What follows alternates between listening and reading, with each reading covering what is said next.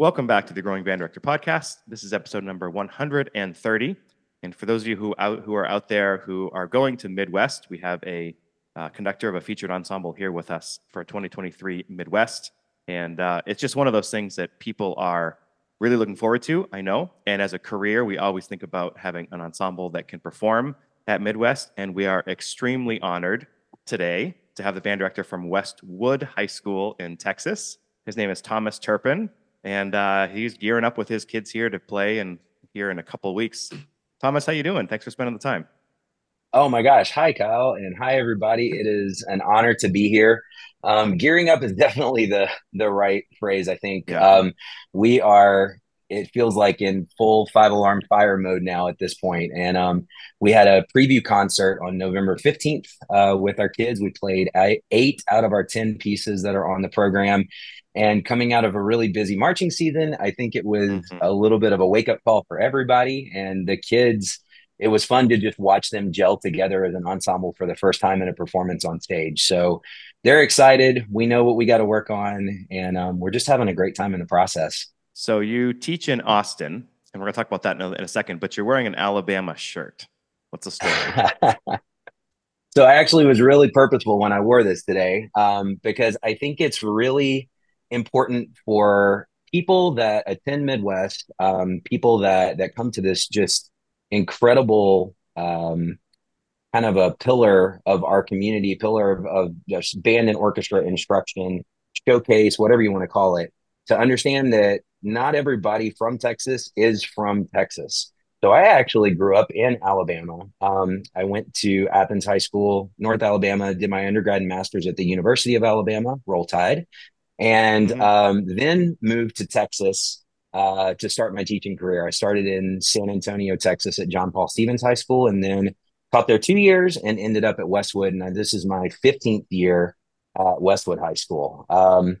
And I say the whole Alabama thing, and I wore this shirt just to kind of show that, not everybody that teaches in Texas is a product of the music education system in Texas.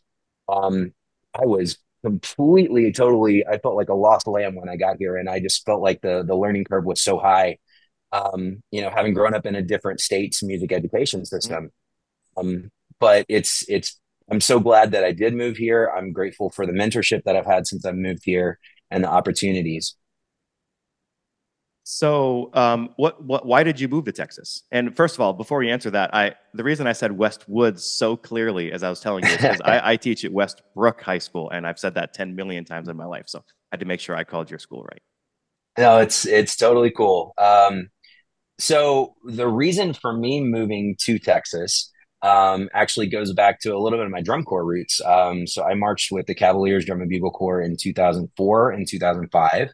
And my brass caption head at the time was David Bertman, who's the director of bands at the University of Houston. And he's one of my biggest mentors and teachers that has been so influential for me throughout the course of my life. And I just remember asking him tons of questions about what music education was like in Texas. Um, Obviously, a lot of the teachings of University of Houston and Eddie Green and that kind of school of thought. Sure. We did a lot of that at that time in the Cavaliers and with our brass horn line. And I picked up a lot of that, and I was really intrigued. And David was a great mentor for me, as well as many other teachers. Mark McGahee from Keller High School was one of our teachers at the Cavaliers at the time. And so Donnie Hull, who's at Haltom High School up in the North Texas area. So a lot of people that were influential for me kind of helped shape that decision that I was interested in teaching in Texas. And then actually came to TMEA when I was in grad school and did some research and some job interviews and landed my first teaching job in San Antonio.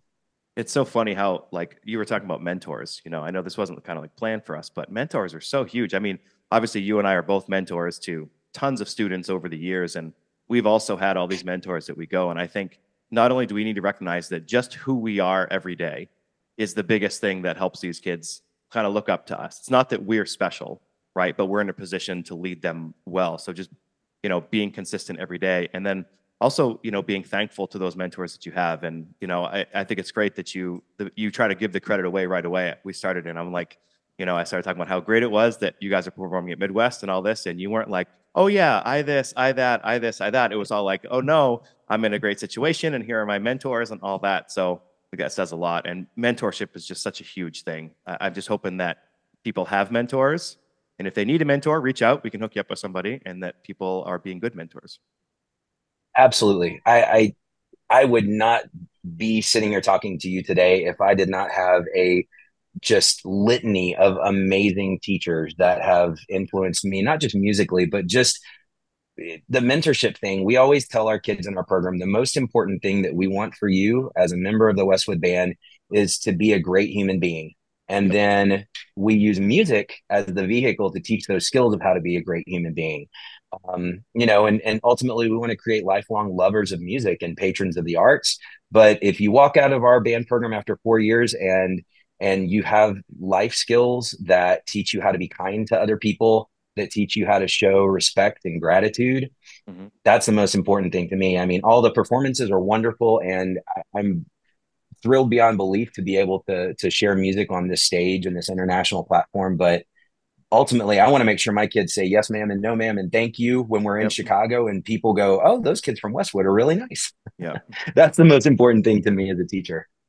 I love it. I love it. A couple things I always point to too, as a side note, it's not all about playing your instrument when you get older.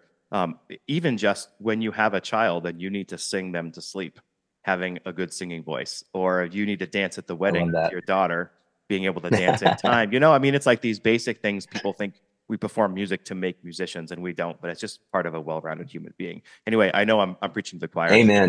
Let's talk a little bit about your community. Obviously, you're in Austin, which is a kind of a hotbed of a lot of different schools, but let's just talk about Westwood a Yes, little sir. bit. Tell us a little bit about the Sure. program and the feeder programs and all that. Yeah. So Westwood is what we call a 6A high school. Texas has six classifications, 1A through 6A. 2,500 and above students is what puts us at that cap. We have this year in enrollment at our campus about 2,850, 9 through 12 campus.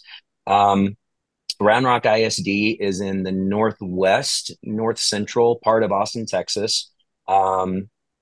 Serves well over 50,000 students. It is a ginormous school district, Mm, five comprehensive high schools. We have an early college high school. And inside of those five comprehensive high schools, there are full time band programs. We support orchestra as well. So in our fine arts department or in our music department, we have a robust choir program, a phenomenal orchestra program that has a great history. We do collaboration with our orchestra department regularly. We actually have three full symphony orchestras. So our concert programs, as far as band goes, we have four concert bands, and the top three of those ensembles combine with our top three string programs, and we do symphony orchestra in the spring. love it. Um, we have a jazz orchestra. As far as marching band, we do all the things that would be expected, and do statewide and national competitions. We just took our marching band to BOA St. Louis Super Regional this year and had a great time on that trip. Um, and as far as our community goes, we are supported and we are very, very blessed to be supported by two direct feeder programs at Grisham Middle School and then Canyon Vista Middle School, whose honors band is also performing at Midwest this year. Mm, Um, and and the crazy thing, and another reason I'm wearing this Alabama shirt, their conductor and band director Jay Hagee and I went to college together at the University of Alabama, and so to be in this just wild scenario in this nirvana where I get to teach with some of my best friends and not just colleagues, but some of my closest friends. I could never have imagined this. And I'm so proud of Jay and the work that he's doing at Canyon Vista with those, all the kids there. And the fact that they get to share their music with the world is really cool at the same time. So shouting out to them, their performance is on Friday morning, 8:30 in the morning, Canyon Vista Middle School Honors Band. You don't want to miss it. They're going to be really spectacular. And what day and time is yours? We are also on Friday, and we are at 1:30 p.m. in Ballroom 375 AB. we're going to go over your program and sort of lots of the things along the road and logisticals and things like that as well, if you don't mind. Yeah, Um, absolutely. okay, so when you decided you wanted to apply, okay. Hmm. So my first question is, when, in your estimation, should, if somebody's thinking about having their group apply, obviously the first thing we all say is like, well, my group's not good enough, right? Like everybody has that sort of thought, at least I do. Um, Right. and so like, what would be your advice for people who are like maybe thinking about it?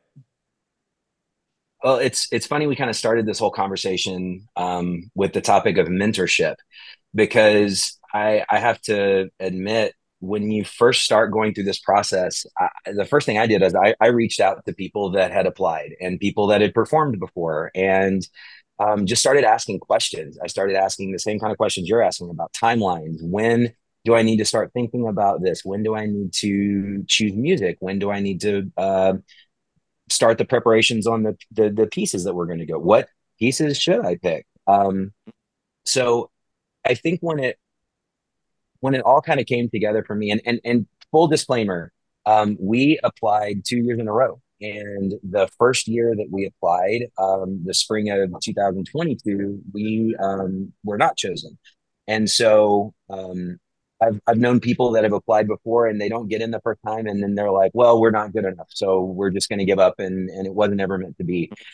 I'm persistent, and That's I important. I'm just going to say Abraham Lincoln was beaten 16 out of 20 times when he ran for office. But every time he just kept, he'd lose 4 times and then win again. At least I think I'm accurate, but that's a story I always heard. So yeah, you're right. Keep working at it. yeah, like seriously, do not give up in the process. And then and the hard part of it is if it doesn't work out that first time, that's fine. Your kids get the experience of like going through the recording process and working on detailing the music and trying to increase their expressiveness as musicians. Mm-hmm. All of those things that are really important for, from what I understand, the board of directors listen for very intently when they're choosing performing ensembles. Yep. So for us, I decided this past recording cycle, I made up my mind in probably September, October that we were going to go through the process again. And I started listening to music. Obviously, one of the components that I love, uh, and I have to say it with a smile on my face because I'm a French horn player. So we have to perform a traditional march. So upbeats and all. Uh, I do love the fact that the Midwest Clinic values our heritage as a concert ensemble and a wind ensemble because we do harken back to military bands and we harken back to those roots of harmony music, but more importantly, like a military band is going to perform some type of a traditional two-step march.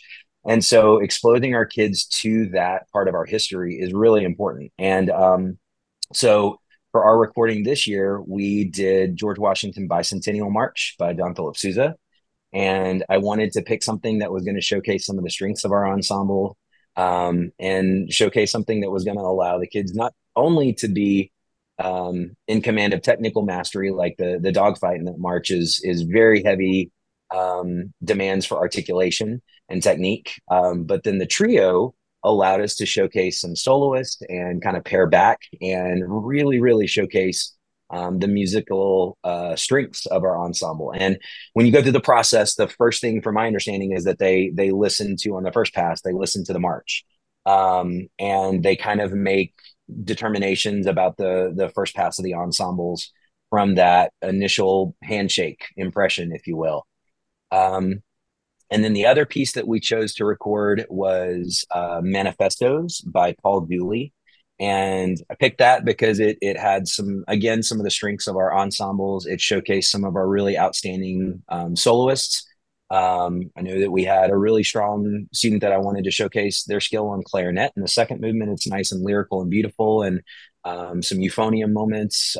So play to your strengths would be some of my best advice. Like, know your ensemble, and I'm certainly not saying it's a game that you play here, but you have to be, I think, a little bit intelligent in how you program. And the advice that I got from so many of my close mentors, Mr. Richard Floyd is somebody that we have in our band hall all the time, and he is somebody that I just every time I'm around him, I just want to spend more time around him because he's so smart. He is so kind and he's such a musical soul. And the thing that he kept telling me is just make sure your kids play musically, make sure that the music shines through and it doesn't sound robotic. Like, make sure that what you know your kids are capable of doing is what comes through on the recording. And the biggest thing that I learned from the first year going through the process to this year is the first year we only did one recording session. And when I asked the kid for feedback after the whole process and asked them, do we want to do it again? And they did. I said, what can I do better for you? What can I do to make this a better process for you? And they said, give us more opportunities to record. And so we had three different opportunities. One was just a very informal, we just practiced what it would look like and feel like. We did it in our band hall. Um, One was just an opportunity with our parents there. The parents of the kids came in and got to watch their students up close and perform. And it was a really cool experience because parents usually are out in the audience and there's this like undefined, barrier between the audience and the performers on stage. And to have the parents just sitting 10, 15 feet away from their kids and watching them up close, that was an incredibly special part. And then we had a recording opportunity in our auditorium where we had our recording company that we had hired to come in and help us out with that. They were there and we had video cameras. And so I think building up to that opportunity was great for the kids. So they didn't feel all the pressure of we get one shot and that's it. That was something that was really, really beneficial the second time around. There's so much I want to pull out of that. I'm not going to remember it all, but so one of the things that you're just continuing to like try to refine it, try to do it better next time, and that you seek your kids. It's not about whose idea is best; it's about what idea is best. The Yeah. fact that you're talking about highlighting your best players, I mean, that just goes down to programming 101, right? If you have a weak trombone section, don't do Trombone King. You know what I mean? Like Yeah. if you have a great oboe player, pick something that features a great oboe player. I mean, everybody says, "Oh, this is a great piece. I want to do it." Well, you can want to do everything you want, but if it doesn't fit your kids, so like I really try to, Right. I try to do the same thing. You try to tailor like every program to the kids that are there, and I just think that's wonderful because a lot of people are probably going, "Well, my band is not going to play at Midwest anytime soon." Well, that's fine, but you can still tailor all your program, and that segues into another thing that's a huge thing of mine. I think we're kindred spirits here because the other thing I say all the time is like under program. Like people talk about just, I mean, maybe you can do a grade 5. My band can't do a grade 5 right now. So like I can give them a grade 5, but they're not going to be able to play it well. It's about doing simpler music at a high, high level. I think for me, I try to, and this is a David Bertmanism. He always said, set the kids up for success. I want to do what I need to do to set you up to be successful. And if that means you are choosing and tailoring daily drills and fundamental exercises to, we did tons and tons of articulation studies and scale studies and Clark studies in E flat major because George Washington Bicentennial, the trio is in E flat major. And by the time you get to the dogfight, all that technique is in E flat major. So by the time that we were firing on all cylinders and performing that really well, it's not because the kids could just naturally play it. Right. We built those skills and we scaffolded instruction to get them to that point.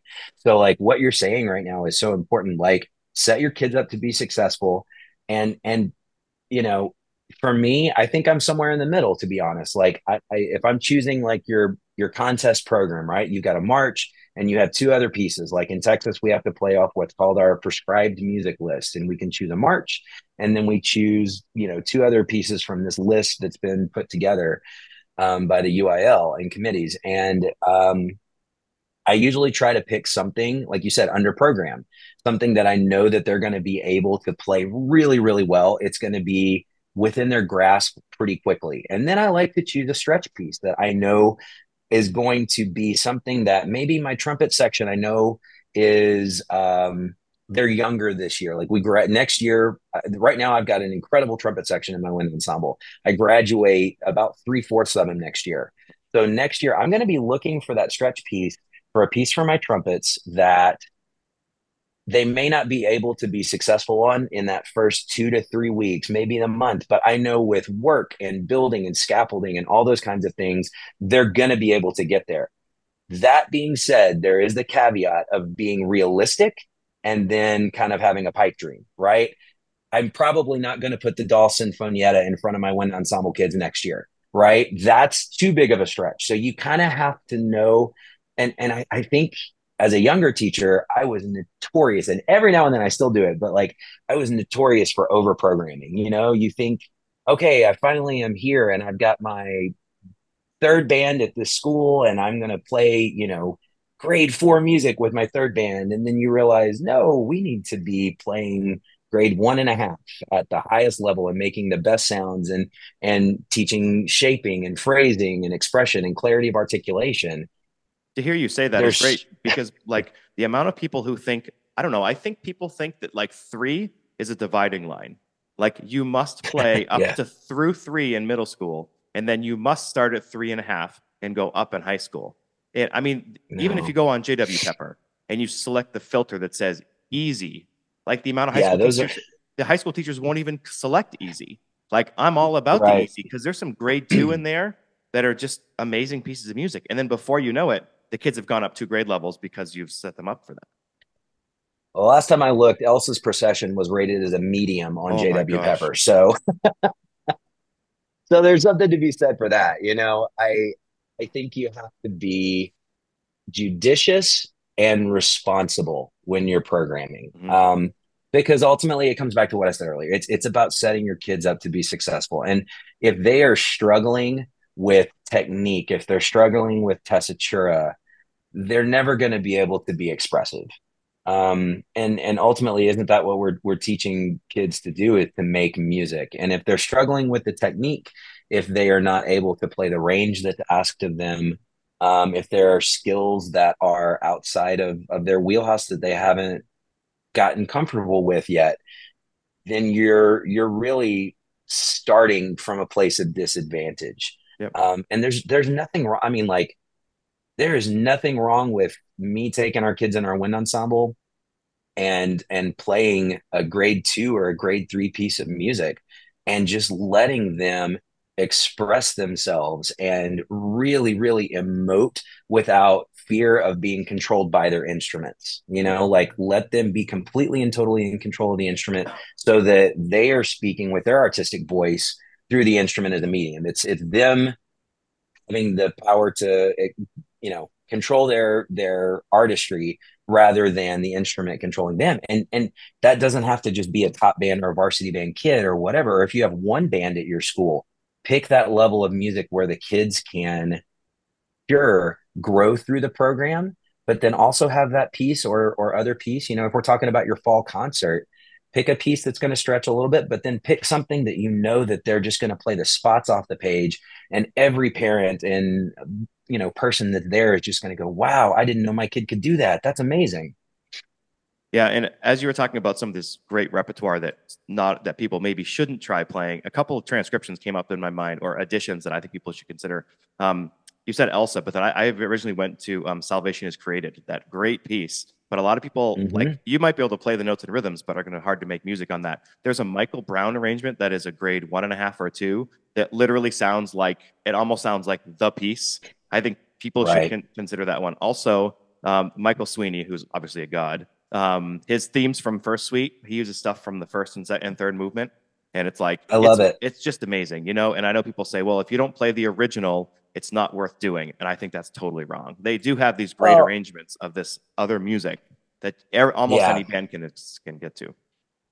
And in fact, one of our middle schools right now is doing, and I forgive me, I don't know who the arranger is on it, but they're doing. It's the second band at Grisham Middle School. They actually did it this fall concert, and they did the arrangement of Horkstow Grange.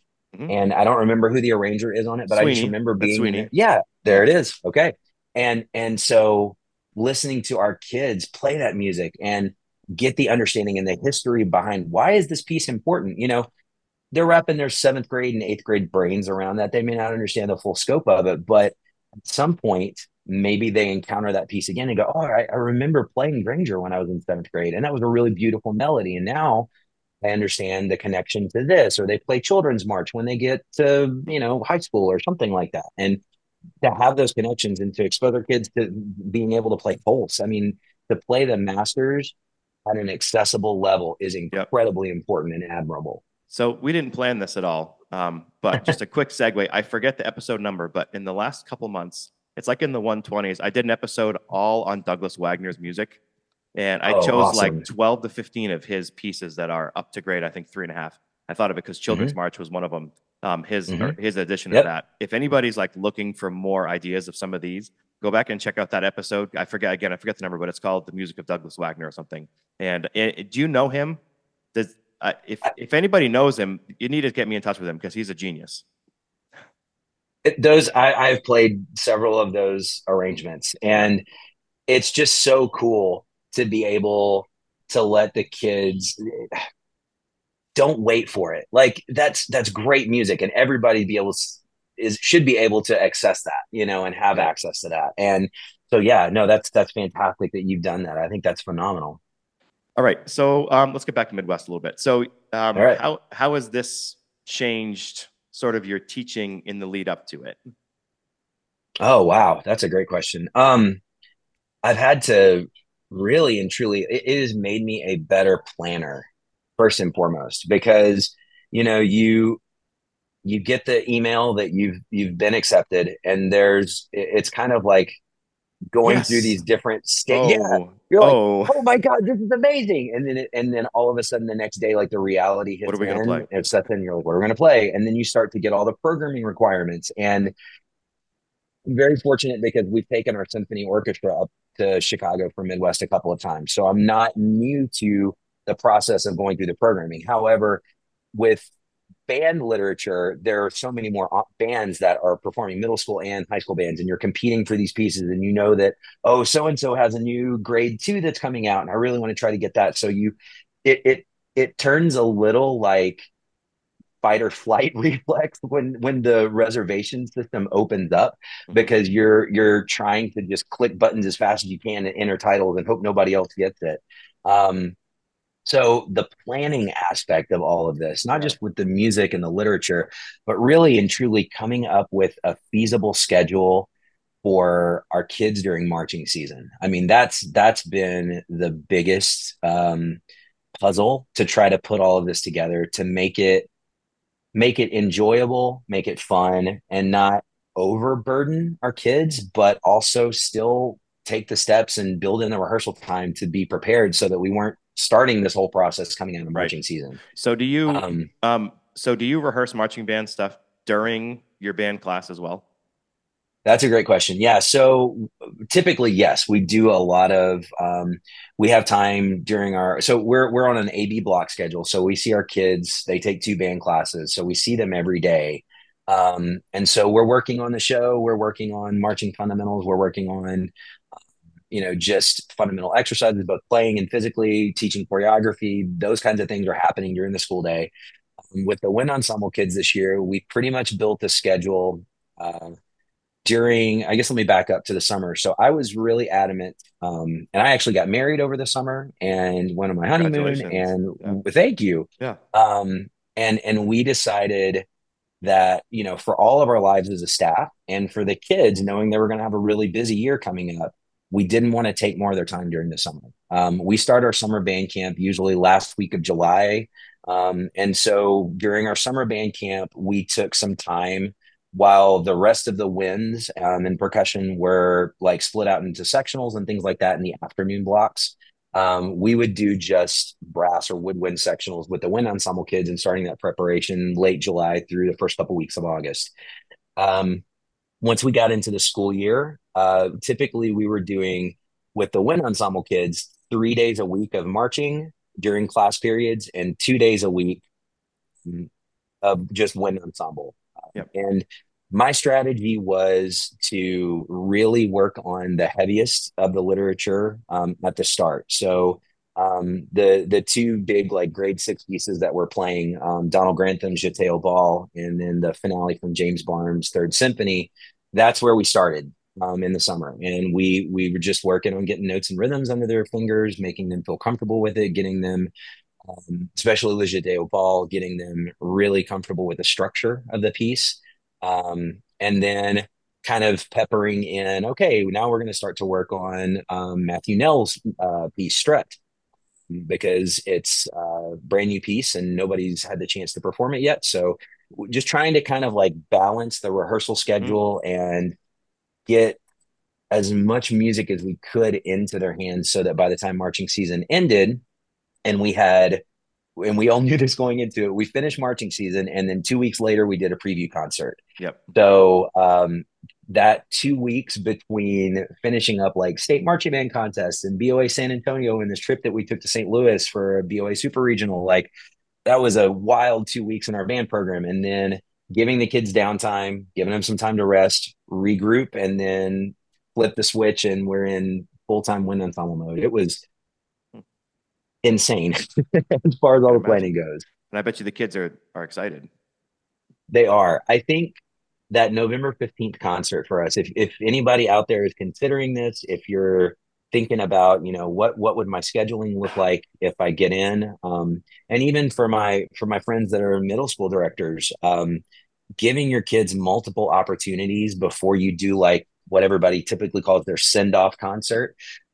Give them a couple of opportunities to perform, and please don't feel like you have to have your entire program ready by like October. Like that's not realistic. If Mhm. you're in middle schoolers, you have kids that have been playing their instrument for just a little over a year by the time that they're going through this process. So again, it comes back to setting your kids up to be successful and scaffolding how you're going to build to these, big performances where you're all of a sudden playing 40 or 50 minutes of music. Yeah. Um, okay, so let's talk about sort of the travel plans, right? So you guys are Mm-hmm. performing on Friday. Are you Yep. flying? I assume you're flying or driving. We are flying. Okay. We're leaving very early in the morning on Tuesday, the 19th, flying out of Austin. We'll get up there. We've got the opportunity to get our equipment truck up there the same day. We're sharing some equipment and sharing a truck with Canyon Vista. So we're able to get all that stuff into the convention center.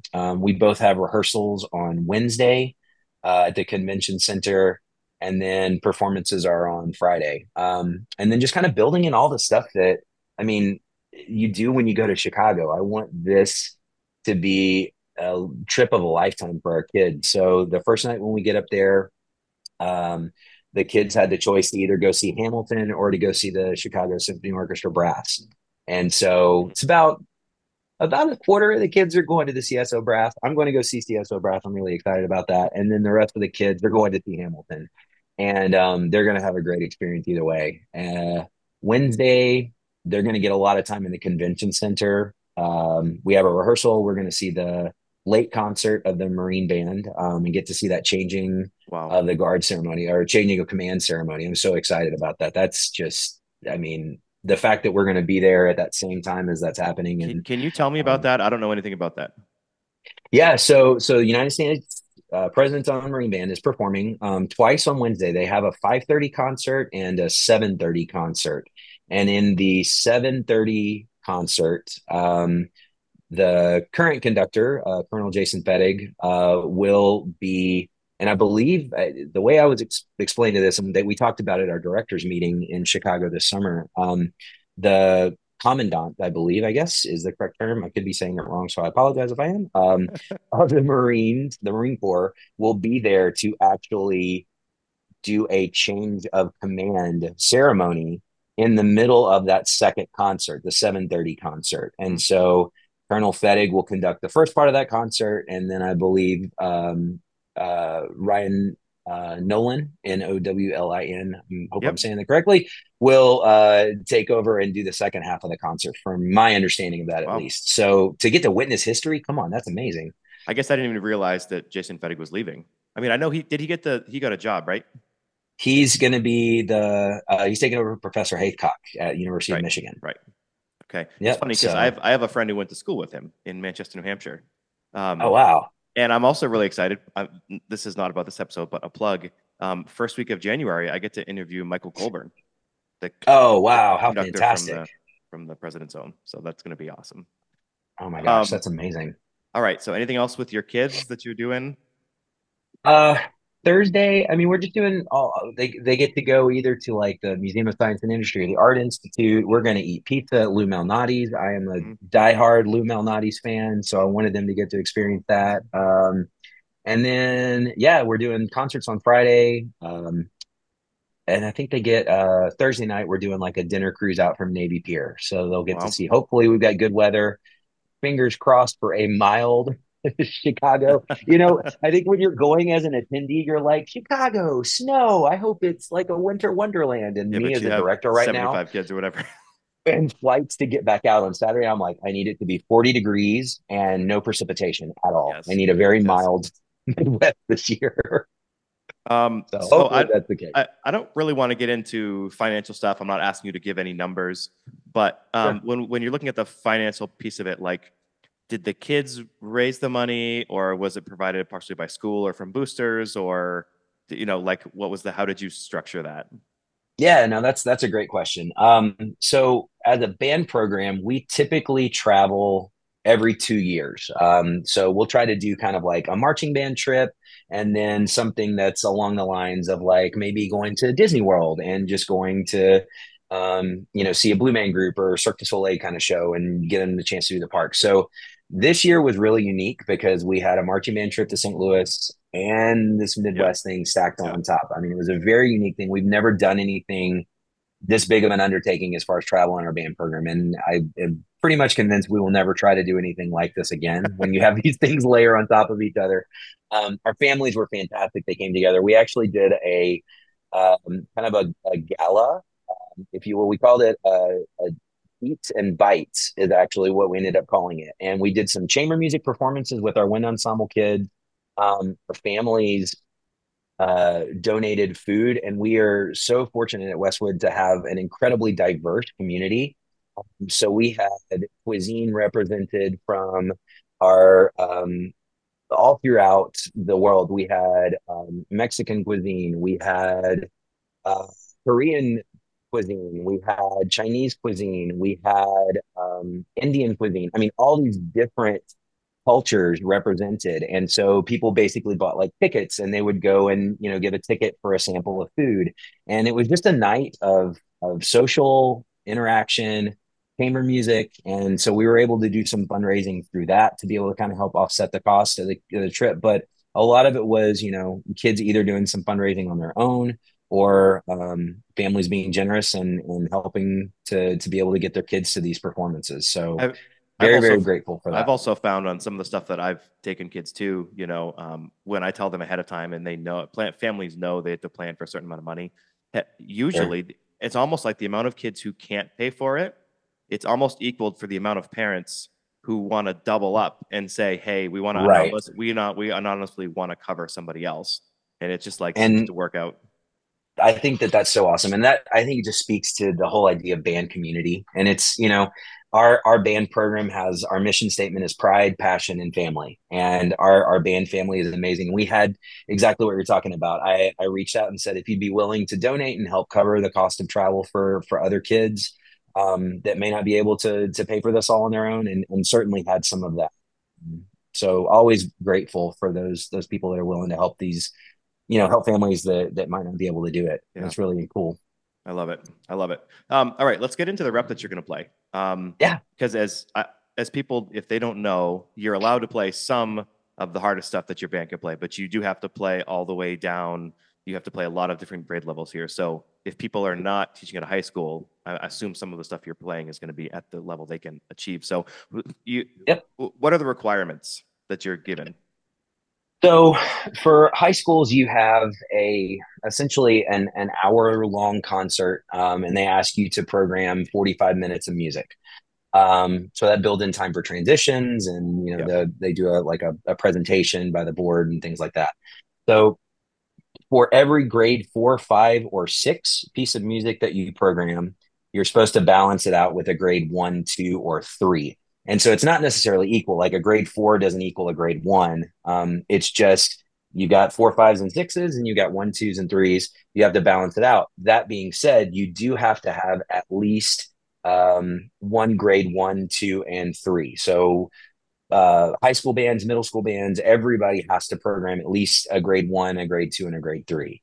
Um, so that being said, it really is a giant puzzle. And the other thing with the program requirements is half of your music has to have been written in the last 3 years. Mm.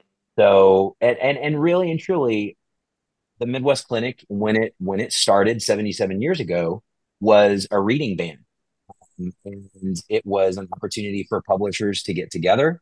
Like Jose, for instance, I believe has been around for many, many years. And so, it was a chance for a few bands to perform in kind of a rehearsal clinic type setting, and then for them to read new music that was being published and available. So it's always can kind of, continued and grown from that mission of being an opportunity to promote new music. So when we were looking at all of the requirements, we wanted to make sure that obviously the requirements were met for the grade levels for the pieces being performed, the recency of the 3 years. But then for me, it was also really important to have diverse representation from composers of different backgrounds, ages, time periods. We wanted to have different viewpoints, different cultures represented. And so that kind of all went into the whole process of doing programming. Great. So it's a All right. lot. Yeah, that's awesome. I'd actually like to go through the program if you have it in front Yeah, of you, and I do. maybe we'll just talk briefly about each title and composer, and maybe why you chose it, and maybe a little bit about like, oh, this would be a great piece if you have a good Yeah. trumpet section and you want to hide your saxophones, or whatever it is. Got it. So, what are you opening the concert with? So we're going to open with a piece called Boom Goes the Dynamite. And it is by Paul Dooley. Super fun piece of music. It's a great, about 5-ish or so minute concert opener. The reason that we chose this is because I wanted to kind of pay homage to the fact that we had recorded Paul Dooley's manifestos, and the kids really liked playing his music. And I was doing some listening, and Tom Kaniva and Ball State University Wind Ensemble actually premiered this piece at CBD&A last spring, and found a recording of it on Paul's website. And I was like, that's it. That's because you want to open with a bang, and no pun intended. This piece Yep. really and truly kind of gets the job done that way. What's the grade? What's the grade level? To grade five, Yep. Okay. published through Hal Leonard. It's great for teaching articulation and some double timing. There's the whole piece, boom goes the dynamite, boom goes the dynamite. That rhythm, one enda two en, one enda two en, is throughout the entire piece. Cool. And he kind of took that motivic idea and just turned it into an entire work. Cool. Great opportunities for percussion. Yeah, lots of cool stuff in there. All right. What are you doing after that? So next piece we're doing is Carol Britton Chambers' Byzantine Dances. Great piece. It Great is piece. oh my gosh, love it so much. I It's mean, like Carol Fiddler, has it's like Fiddler on the Roof, but for easier band. yeah, Love it. yeah, absolutely. And the saxophone, alto saxophone, has a great solo in the middle of it. Yep. That kind of gets to be that fiddle tune, and it's just very emotive. So it's fast, slow, fast, essentially. Probably about 3 minutes, 2.5, 3 minutes or so. Yep. Great piece. I mean, and there's clapping, there's snapping, so there's body percussion involved Yep. in it. And everybody kind of gets a little bit of a turn with the melody. Great piece for teaching, Grade two. especially grade two Yeah. piece of Grade music. two. Yeah, Great. absolutely. So excited about that. What's after that? So the next piece on the program is that's one other programming requirement. The Midwest Clinic requires that you play a march, a traditional march on your program. Everybody does. So that's why you see all the way up to the President's Own, they have a march on their program. So we are doing a march by Stanley Friedman. It, I believe, was originally published in like 1914. It's called Down the Field. The cool thing about this is my high school band director, Dan Havley, from Athens High School, is actually going to be the guest conductor on this. And the trio of the march was our high school fight song. It was the melody of our high school fight song. And it's just a way, I've always loved the march. It sounds like a traditional march, but the format, it doesn't necessarily go first string, second string, trio. Like there's some little variances in it.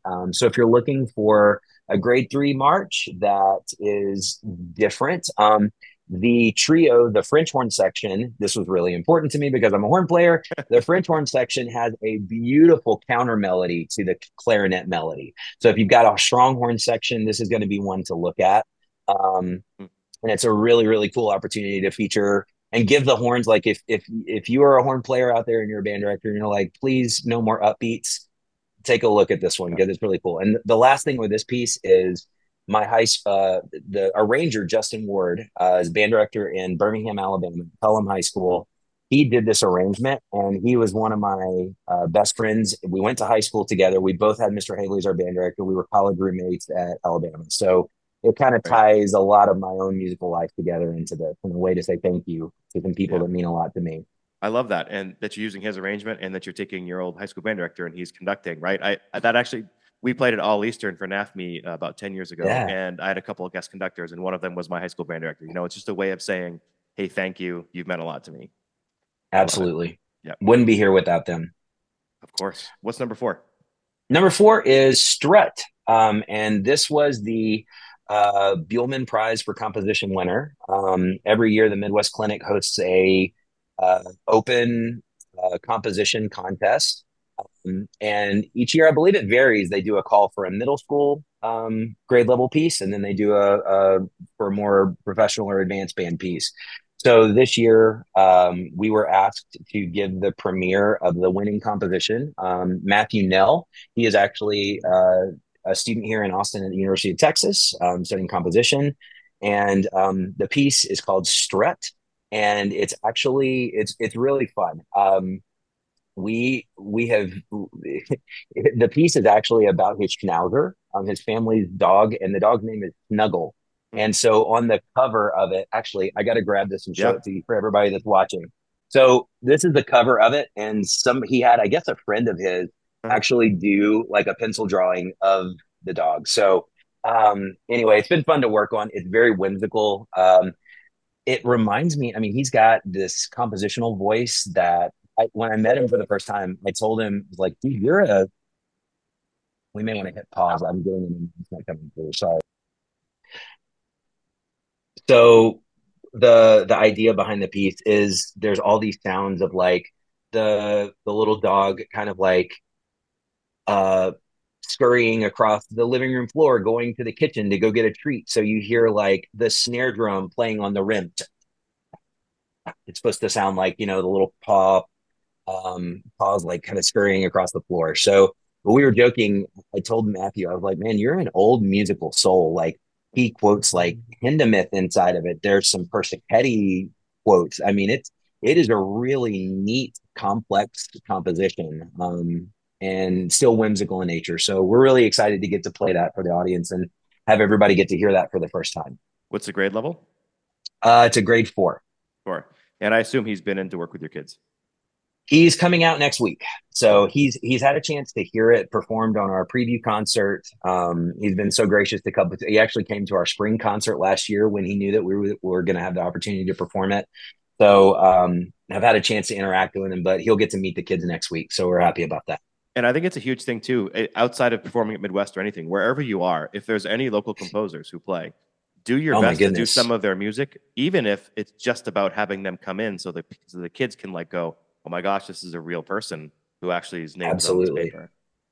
100%. It's so important for and especially younger composers, composers of color, female composers, composers that represent diverse backgrounds. Like, please, please, please, this is our future as far as our profession. We don't have to continually only play music of people that are no longer living. Like we have some great music that is being written as we speak. Yep. And it's important. It's our job to find that and to seek it out and to put it in front of our kids so they can have those experiences. Because you never know when, playing a composer that a child identifies with, and then they get to see them in person in their rehearsal, that can change the course of the kid's life. And so to give them that gift, it's an incredible responsibility to have. All right. What's next on your program? Okay, after that we moved to Donald Granthon's J'étais au bal. Um, Honestly, arguably one of my favorite pieces that's ever been written for the wind ensemble. I think it's just such an amazing presentation of Cajun and Creole folk music. Um, Professor Grantham just does such an amazing job of presenting folk music in new and unique ways. He takes a fiddle tune and puts it into the clarinets, and then weaves the xylophones in and out of it. And it's just fun music. There's a brass band section in the middle. Um, if you've not heard the piece before, the middle part of it is very brass heavy. It opens up with a tuba solo and then goes into a tuba euphonium duet. And it's just fun. It's joyous music. The ending is epic and big and boisterous and exuberant.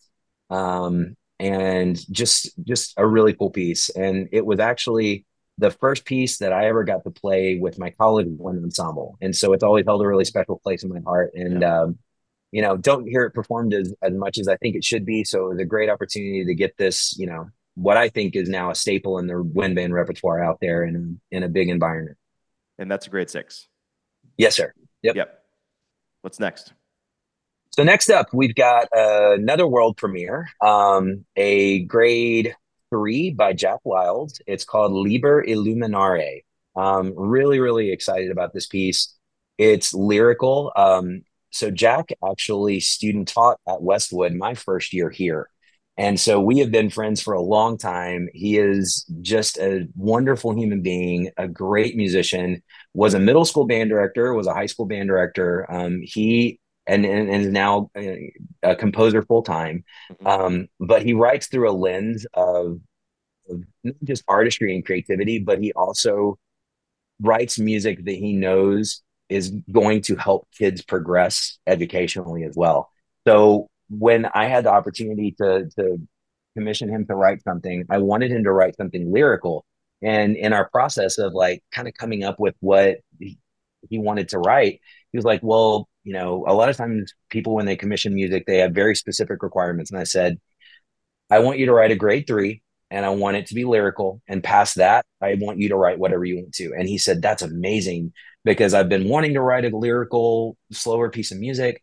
So this just kind of all came together, and it's actually inspired by medieval codices. So like a book that you would see that's, inscripted with text, but then there's all this gold foil around it. So it looks like it's literally lighting up from the page.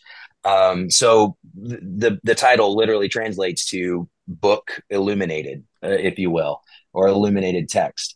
And so he uses all of these. He actually uses an Irish folk melody because he was inspired by a codex that he saw when he was in Ireland. And then he uses an Irish folk melody that he kind of has always wanted to do a setting of. And it's lush and beautiful at times. It's big and powerful at times. And then there are these moments where he uses some of the highest tessituras. The whole piece starts with like chimes and bells. So there's a pretty exposed percussion moment throughout the beginning. And then a flute solo. He uses the piccolo a lot to kind of highlight those higher colors. So it's still accessible for middle school, for younger grade level, I think, but it presents some colors that may not always be showcased in that grade level of music, which is really cool. That's great. That's great. And I hope after you play it, a lot of other people play it too. I hope so too. I really do too. It's just beautiful music. So I'm excited for Jack and for him to have this piece out in the world. And so after that piece, we've got a piece by one of my favorite human beings and a great friend, Omar Thomas. A few years ago, when the Vandergrift High School Wind Ensemble went to Midwest, they commissioned him to write a piece called Caravana. And Caravana is essentially a celebration of one of the largest carnival type uh, parties that happens in Caribbean countries. Caravana, it's like the name of a Caribbean carnival celebration, essentially. And one of those big parties that happens outside of the Caribbean is actually in Toronto, in Canada. And so his idea of creating a piece of music that we're performing, it's called Caravana After Party, is to take some of those ideas of calypso music and those types of rhythms that are indicative of that style of music and put it into a space that's more accessible for younger students to be able to perform it. Caravana is a really amazing piece of music. It's incredibly challenging. And so being able to take that music and make it accessible for younger players, in this case, in a grade three type of an arrangement of those ideas, is something that's really special. Ultimately, the piece is just about a 3.5 minute party. You have all of these great dance grooves and rhythms that happen throughout it. The middle section is called the rhythm section. It's spelled RIDDIM, and it's essentially kind of like a percussion breakdown. And the kids get to do some body percussion. They get to play with pencils on their stands, and just be in that groove and express that joy which is present in those celebrations. So, Caravana After Party, you have to check it out. Look on Omar's website, omarthomasmusic.com. It's there. You can check it out. It's a cool piece. And our kids, honestly, I think may argue that that's probably their favorite piece on the program that they're going to perform. 3 more pieces. So the piece after that is called Above the Ground. It is a grade one. It is by Jose Ignacio Blesa Lol. He is a Spanish composer, and really, really, really cool melodies, kind of storing movie score esque, but yet very accessible. It makes the ensemble sound incredibly mature, manageable tessituras and ranges across the board. A lot of great writing for percussion. And one of the cool things that I like about it as a grade one, it introduces the tritone. And so the kids actually, and they're in accessible ranges.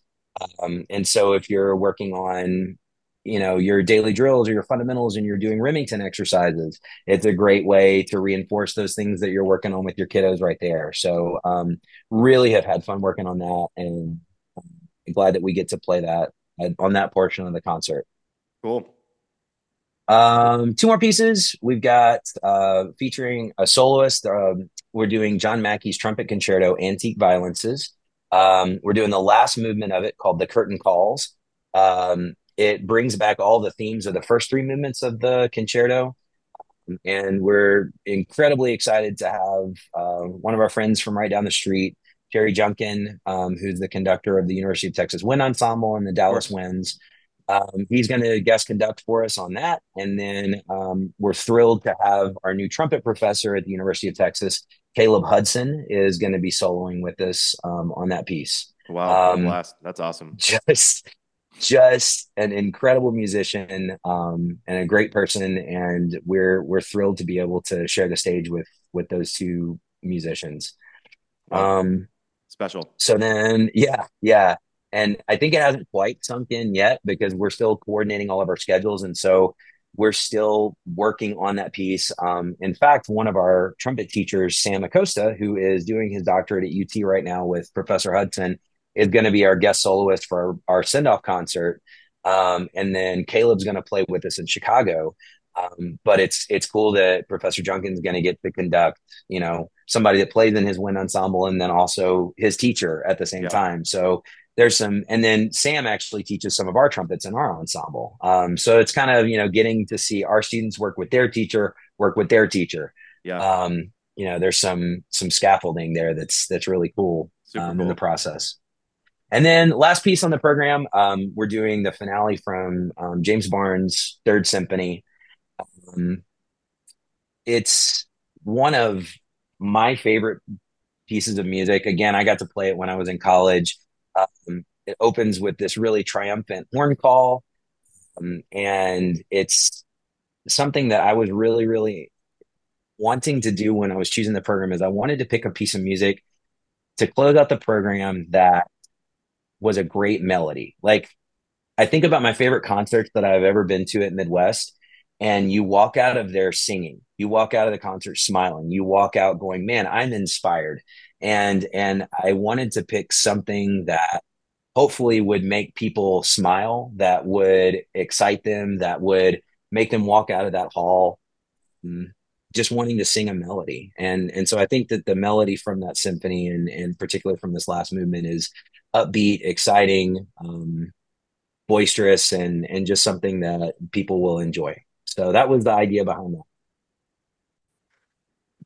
All right, we're going to finish talking about mentorship, and my one of my mentors, Jeff Smith. I don't know if you know Thomas or people know, but he just passed away this past week. This past Oh, I'm month. so sorry. It was pretty tragic, and it's been really tough. But I've had a lot of great mentors along the way. But Jeff is a mentor of mine. We started this podcast a couple of years ago just to try to have this living conversational document for people to go to be able to connect with people, right? The great thing about podcasts is, and not just this podcast, but any podcast, is like you can go back 3 years and find an episode based on sleep or vitamin E or like whatever the Hmm. heck you want it to be on. And, Right. you can search keywords or you can follow certain podcasts. And I just think the podcast medium is great because it's a living thing. Like this episode, I'm very lucky. This is episode number 130 that you've been gracious enough to be on. And so that's like 130 hours, give or take, of like professional Sure. development that people could have at any time they want. And I'm not plugging this about myself, but like I've had so many great guests and so many great repertoire and all these things that people can really connect with somebody through a podcast. And if anybody wants to reach out to me, growingband.com or on Facebook, if anybody wants to join the community and all this, it's all about that community. And if I can help anybody in any way, whether it be through programming or helping you through an event or whatever like that, and I'm sure if people reach out to you as well, you'd be happy to help them. So yeah, being a mentor through the podcast has been really awesome. And I know you have some mentors and things that you wanna thank too. Oh my gosh. Absolutely. And I just to echo what you're saying, like I think for there to be so many great resources out there, sometimes it's easy, even in a state of Texas or like a school district where I am right now, it's easy to get in your own head and isolate and think, I'm the only one that can do this. I am bearing this burden myself. And, even if you don't have a colleague that you teach with every day, just knowing that you are able to find resources to connect with people, I would just say, don't be afraid to ask for help. I mean, my dad was in sales for his entire life. And the thing that I remember the most from him is a lesson growing up. He's like, what's the worst that somebody can say? No. And then you go on and you ask again. And so I think not being afraid to ask and utilize those resources. And I will tell you, honestly, some of the best advice that I've ever gotten from another band director is do not be afraid or so self-conscious to invite somebody into your rehearsal, because one of the best things for your kids to see is that you are not the keeper of knowledge of all things band. Band does not start and end with you. It will not end with you when you finish teaching. It will go on. And for you, I'll say for me, it is always incredibly humbling. And I remember the first few times that somebody came into my rehearsals to critique or provide feedback, I was terrified. I still get nervous when we have people come in to work with our kids. And I think about the importance of our students watching us grow and develop and learn in real time in front of them. And yes, it is coming from a place of vulnerability, and it is terrifying to get critiqued on your conducting in front of your kids. But what a powerful message to send to our students that if it's good enough for us, then it's good enough for them to be able to receive that feedback from us. And knowing that it comes from a place of love, and that it comes from a place of care.